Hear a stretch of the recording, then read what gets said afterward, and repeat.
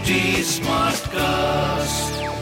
You're listening to a Hindustan Times production brought to you by HT Smartcast.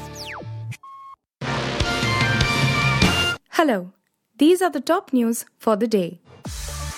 The controversial BBC documentary on Prime Minister Narendra Modi and the 2002 Gujarat riots was screened by the SFI at Kolkata's Jadavpur University on Thursday evening. The event was held comes even as various left organizations have either planned or screened it after the centre had last week directed the blocking of multiple YouTube videos and Twitter posts sharing links to the documentary. All India Students Association also decided to screen the documentary on the campus of Jadavpur University on Friday. A US military raid in Somalia ordered by President Joe Biden killed a key regional leader of the Islamic State group, Bilal al-Sudani, US officials said. Sudani was killed during a gunfight after US troops descended on a mountainous cave complex in northern Somalia hoping to capture him, according to US officials. Around 10 of Sudani's associates at the scene were killed, but there were no American casualties. On January 25, on orders from the president, the US military conducted an assault operation in northern Somalia that resulted in the death of a number of ISIS members, including Bilal al-Sudani, Defense Secretary Lloyd Austin said. Adani Group has said it is evaluating remedial and punitive action under US and Indian laws against short seller Hindenburg Research, which in a report accused the conglomerate of improper use of offshore tax havens.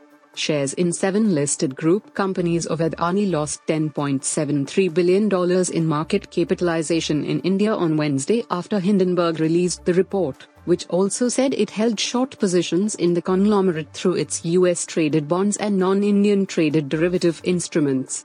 In a statement posted on its Twitter account, Hindenburg said regarding the company's threats of legal action, "To be clear, we would welcome it."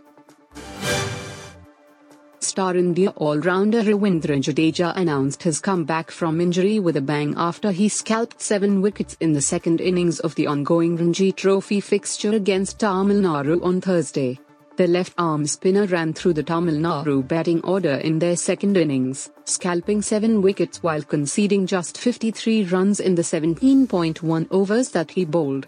Jadeja only took 1 wicket in the first innings and was under pressure to do well to be considered for the playing 11 in the upcoming Border Gavaskar series against Australia. Pathaan is breaking records ever since its release on Wednesday. After becoming the highest Bollywood opener, the Hindi version of the Siddharth Anand directorial went on to collect around 70 crore on its second day, which happened to be a Republic Day holiday. Pathaan opened with domestic collections of 57 rupees, becoming the highest Bollywood opening film in history.